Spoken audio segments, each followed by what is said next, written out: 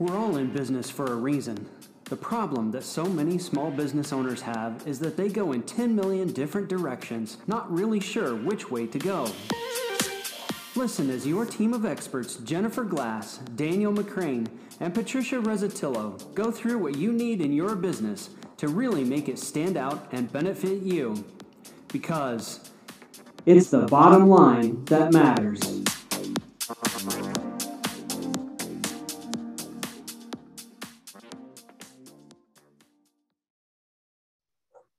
Hello and welcome to another episode of It's the Bottom Line That Matters podcast, where we are dedicated to your success.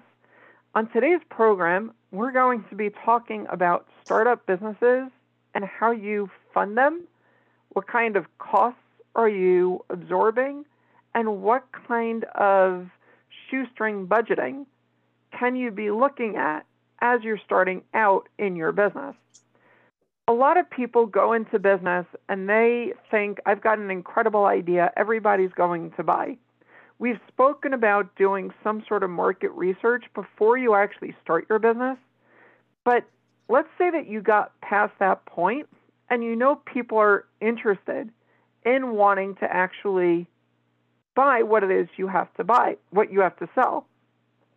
But how do you manage to get somewhere as it relates to funding your business? So let me ask you, Daniel and Patricia, as we bring you guys in, if somebody is telling you they're looking at starting their business, what are some of the things you would counsel them on in terms of getting set up to operate their business, in terms of funding, in terms of operating it? What would you guys make that suggestion on?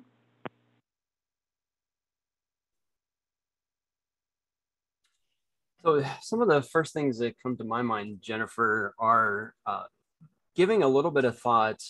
We had a podcast once where we talked about the minimum viable product. So what is the least amount that you can get away with? So two maybe conflicting points of view here.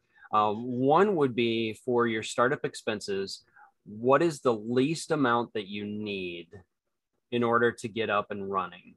So do you need the most fabulous website? Do you need billboard or TV ads? Think about some of those things that you need. What do you really need versus what would be nice to have? On the flip side, I suppose another perspective that comes to my mind is, do you have a way, if you were to put out that money, if you were to take on that expense, do you have a way to measure a return so that you know that you're getting sales coming in because of that expense? And if you can figure that out, if you can say, yes, I am able to measure that return, then I'm going to say it's probably worth it. It's the example of, if I had $100 bill and I decided to sell it to you for $99, would you take that deal? You're only going to make $1 in the deal, but hey, you're making $1 in the deal. So the same with your expenses too. If you put $1 out there in expenses, can you make $1.10? Can you make $1.50? Can you make $5, $10 off of that dollar of expense?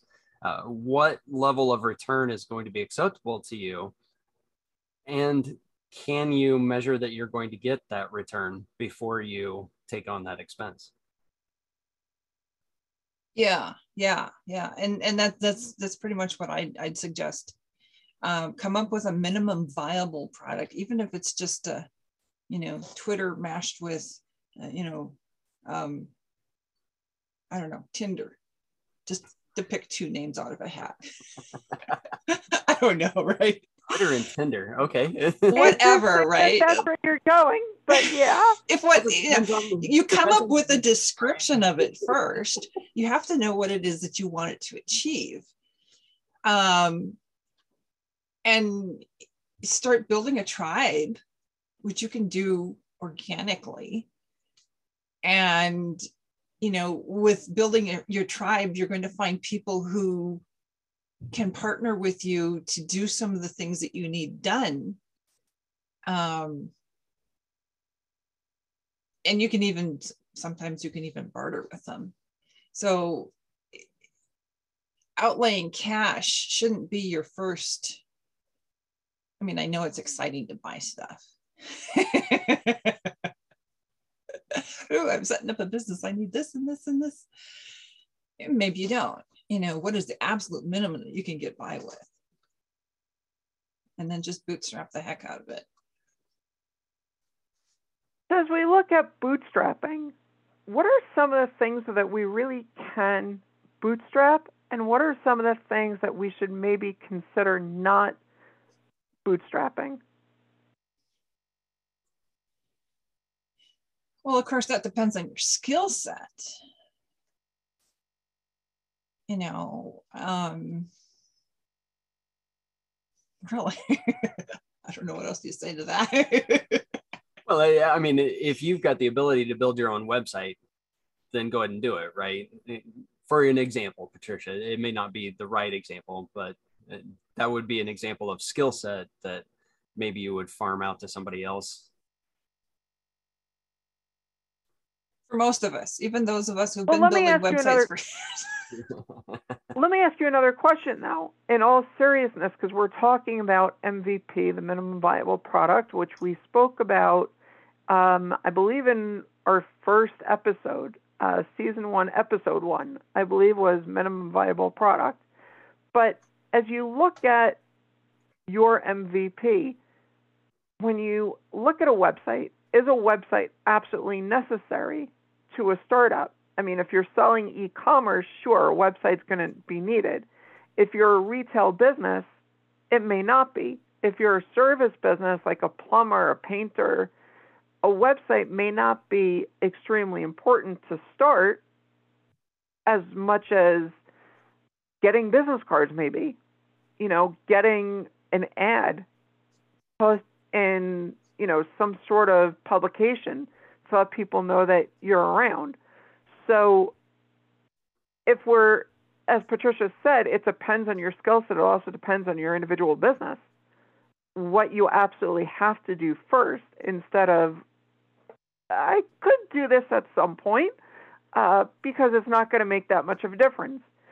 But when you're looking, though, at bootstrapping, there's so many things that we can possibly be doing. Setting up our own business, if we're not an accountant, you guys say can be bootstrapped and do it on our own through the state. Should we use an accountant or attorney to actually get us set up? Well, personally, if I was testing an idea, I wouldn't worry about getting set up right off the bat.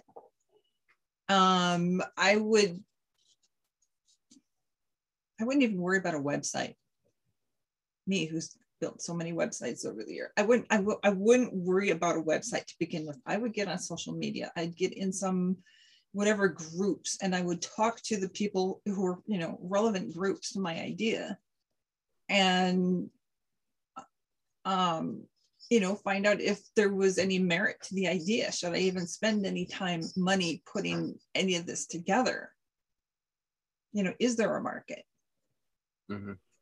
If it was something like a plumbing or, something service, you want social media. You might want a small website, but you wouldn't even need that really to start with. Just have some listings on social media. Just, start getting out there a little bit and getting some business and, networking. Yeah. I would agree. So necessary expenses to get started. I agree with Patricia on setting up your business. Function as a sole proprietor for a while you test the waters and see if it's even worth it. Then you can always file later. Just don't forget to do it if it actually takes off. Right. But when it comes to other necessary expenses that are going to be effective at getting your your visibility out there. So the key word there is effective. So be cautious. I'm going to say this, and I don't really mean to bash on anybody here. Be cautious of immediately beginning to work with a marketing agency, because you may not be ready for that yet as a startup. You just may not be there yet. That may be something to take on down the road. So something that's going to be effective at getting your name out. Patricia has thrown out a couple ideas already. Just getting out and doing face-to-face networking. Join some networking groups. Join the Chamber of Commerce to get your name out there. Start with some of those things that will be relatively low cost. Chamber of Commerce membership could be a little bit of an expense, but it's not going to be as significant as hiring a marketing agency right off the bat. Some other expenses that would be necessary. We've kind of talked a little bit about some of the trades. Tools and a truck are probably going to be important to you to get started. So those are some expenses. But there again, maybe you've got a personal truck that you can use to get started. Maybe you can purchase tools as you go along until you need that tool. Maybe this isn't the right time to buy that tool. Wait until you get a job that requires that tool. There's also, by the way, Home Depot does rent out tools. So if you need specific tools, you can also consider renting them before you actually go ahead and purchase, depending on the price of the tool. That's a great idea. Even some of the Habitat for Humanity restores have a tool library. Yeah, you can get into. That's true. Yeah, I didn't think about that. Other expenses, if you're selling a product and you've got costs of producing that product, then obviously that's going to be a good expense for you, because if you can't produce the product, you can't sell it. So that would be a good expense. I laugh a little bit about these businesses who, especially during the .com bust era, were gathering, millions and millions of investor dollars, and they were spending those investor dollars on fancy cars and yachts and all kinds of other stuff instead of putting it into a business and turning it into a going concern. Those would not be good expenses. So imagine me here as your father wagging a finger at you. That's not a good expense.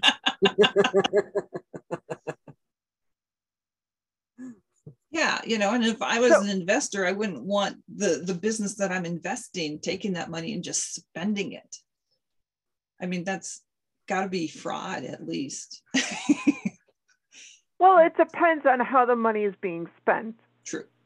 That goes without saying. But here's the other thing just to keep in mind, and something that you really need to keep in mind.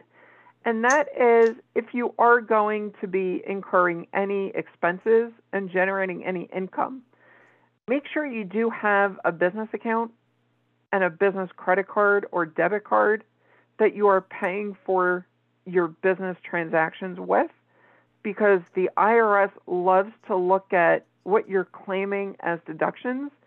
And if you cannot substantiate that something is in fact a business expense, the IRS can penalize you for claiming such expenses on your business.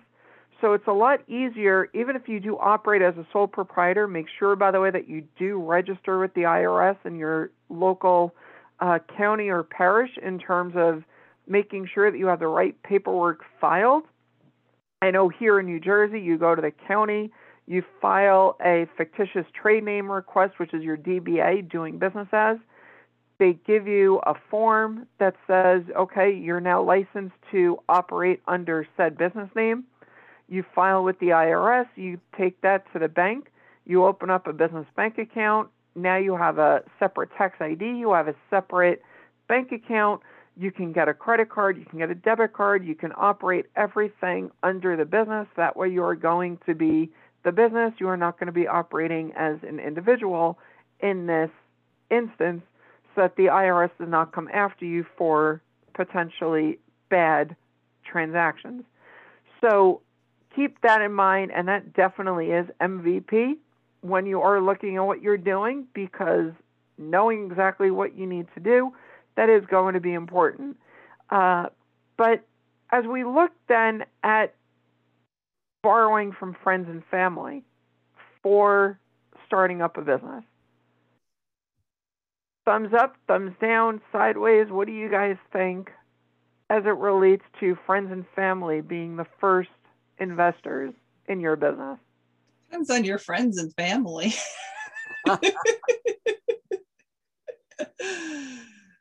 Very true.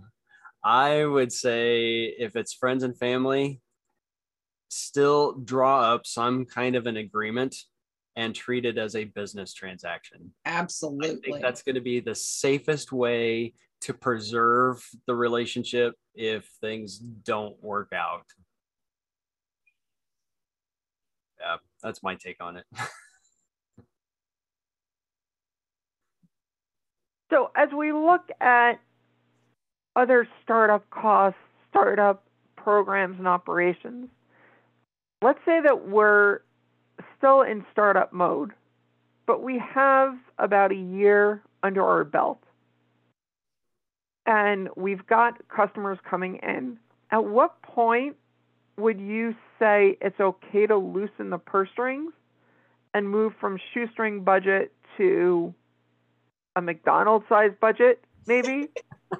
Or, I mean, people say you've got... Right, not the McDonald's franchise corporation, right? Just the dollar menu? Sure, yes.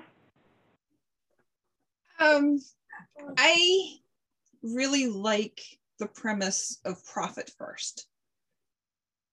You build the profit into your budget.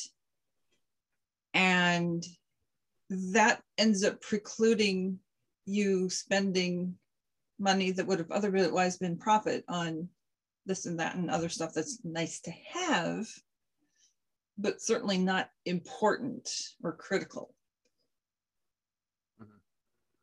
I use the metaphor of a woman with a purse, and the bigger the purse, the more stuff goes in. Which is, in fact, why I have a small purse, so that I'm not carrying tons of stuff. I'm right there with you. It gets to a point, it's like, what is this stuff doing in there? But so we're in profit first, and we're taking profits. The business is generating profits. But at what point can we say the business is stable enough for us to loosen our operational expenses and start bringing in other resources, expenses that we may need for the business, and looking at it as an investment in the business, not simply an expense, obviously. Like, we're not saying rent a car just because you want to rent a car. You need to rent a car because you have to go out and close deals. You rent the car to close deals. Like, I was coaching a landscaper who, she only had one truck, and she needed that truck to be out on the road with her people to do the work. But I was telling her rent a car so she can go and do estimates to get additional work. That obviously is a wise business decision when you're looking at it in that regard. But how do you decide, though, when it's okay to start loosening that purse string? So let me jump in here with some of the work that I do with clients planning for their eventual exit and making sure that guardrails, I'm going to use the term guardrails here, are in place so that when they step away, the new owner it knows what they're getting. So there are a couple of things there that I'm kind of implying, and I'll expand on it a little bit. I don't think, Jennifer, there is ever a time that you loosen up on operational expenses, ever. There have to be guardrails, there has to be oversight, there has to be accountability for operational expenses. What you did say a moment ago is the key word that makes an operational expense a good one, and that is, when is it an investment in growing the business and leading to greater sales and greater profit? That's how you choose that this operational expense is a good one. So not that you're going to loosen up on it. But let's say you're now a retail store or restaurant and you're getting more customers coming in, you need more staff to take care of them. So you're going to expand your payroll. Okay, that's an operational expense. You want to think very cautiously, are we ready to add more staff? And here's kind of a catch-22, chicken or the egg. Do you have to add more staff to take on more customers? Or can you bring in more customers, let your staff be a little overworked until you say, okay, yes, now it's time to hire more staff. And that's going to have to be up to you. You're going to have to decide when the right time is to do that. But there's another operational expense that really becomes more of an investment. I need to hire more people so I can take on more customers so that it does trickle to the bottom line and I get more profit. And it's that investment question. What am I going to get back? That determines whether this operational expense will be a good one. So anyone who's out there right now, I don't know what kind of purchase order process you go through. I don't know who has to sign off on any expenses that you have. Maybe you have nothing. But maybe that needs to be one of the justification questions that's part of your operational expense approval process. Who approves this expense? And that should be maybe one of the questions is, what increase in revenue or profit are we expecting from this purchase? So as we look at sole proprietors and I decide I want this, is it I want this or I need this in terms of how that would be defined? Because obviously the approval is coming from the same person who wants it. So there's a lot of issues that can potentially go into play as we look at, well, is this a good investment in the business or is it a bad investment in the business? And if you think about it from the perspective of, would I do this same purchase if I had to account to someone else? Maybe an interesting way to look at those investments or those expenses that you are going to make. And it's kind of like going into the stock market. Are you willing to invest in this company or that company, and why?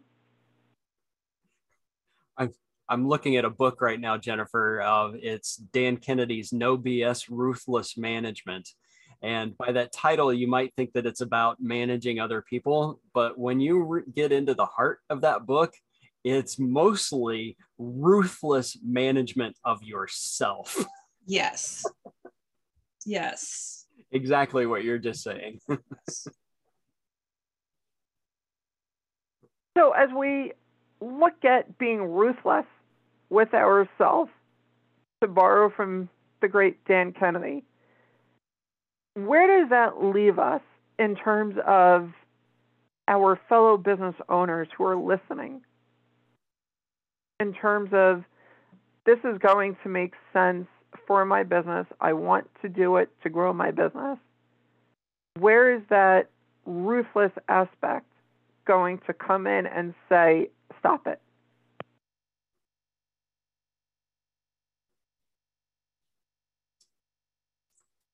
All right. I had let's see. I think I read this in a book as well. I read a lot of books, by the way. Somebody, I can't remember the book now, so I apologize to the author already, whoever you are. But the strategy was, you're working for yourself. You're the only one in your business, or maybe you even have some employees. You think to yourself, we need to buy this. The challenge is to yourself, wait one more day before making that purchase and see if you really need it. And then maybe wait one more day and see if you really need it. And put that off for as long as you can and see, do I really need that? But at the same time, you have to be evaluating what's going on in your business. Don't just ignore it and don't make the purchase. That's not what I'm saying. What I'm saying is evaluate whether you really need it as you delay that purchase. And as you delay, it will become more evident whether you actually need it. Same with sending an angry note or email. You hold on overnight, and if it makes sense the next day, then you go ahead and you send it out. Otherwise, you hold on and you don't do anything. So basically, don't put in the to fields. That way it can accidentally be sent. But so as we look at wrapping up our conversation, what are your final thoughts, Patricia?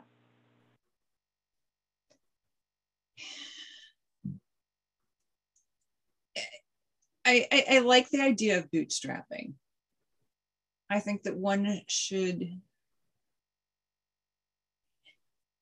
you have to balance the idea of bootstrapping and the idea of, getting an investor to actually do the things that maybe your business needs that much invested in it.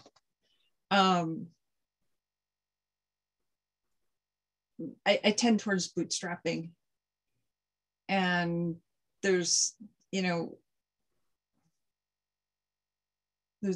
ways to bootstrap even a large business that needs a lot of investment until you can actually justify the idea that it really needs it.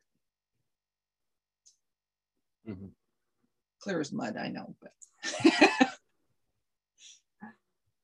yeah, I would take that. I'm a fan of the idea of bootstrapping as well. Only make the necessary expenses. I'm also a fan of investing in your business as well. If you think that it's going to give you a return, then make the investment. But do your due diligence on it as well. It's all about risk management. Manage that risk of that expense. But invest in the business. And that means investing with professionals to help you grow your business as well. If you've got to give somebody, say, 10% of whatever you expect to get back, if you're still getting a return on it, invest with those professionals as well to grow your business. Yeah, get some good advisors to help you make those decisions. That's great. And so you always want to have the right advisory team, and we've spoken about this before on our program, in terms of knowing exactly who is going to be the right person or the right people that can continue to guide you. And you want to make sure that as you look at your business, as we said, profit first. Once you've got the income coming in and it's positive cash flow, that's when additional investments in your business can make sense, provided it makes sense to continue to add more ultimately to the mission of your business. And so when you think about where you are in your business, think about it from that perspective. And on that note, this has been another episode of It's the Bottom Line That Matters, and here's to your success. Thanks so much for listening to another amazing episode of It's the Bottom Line That Matters podcast. We're all about helping the small business community grow and reaching as many people as we can. And the algorithms on the podcast programs love reviews. So if you loved what you just heard, consider leaving us a review. And even if you don't, I'm sure you already did, but consider sharing our episodes and our podcast with your friends and colleagues. Sharing is caring, and here's to your success. Thanks so much, and have a wonderful day. It's the bottom line that matters.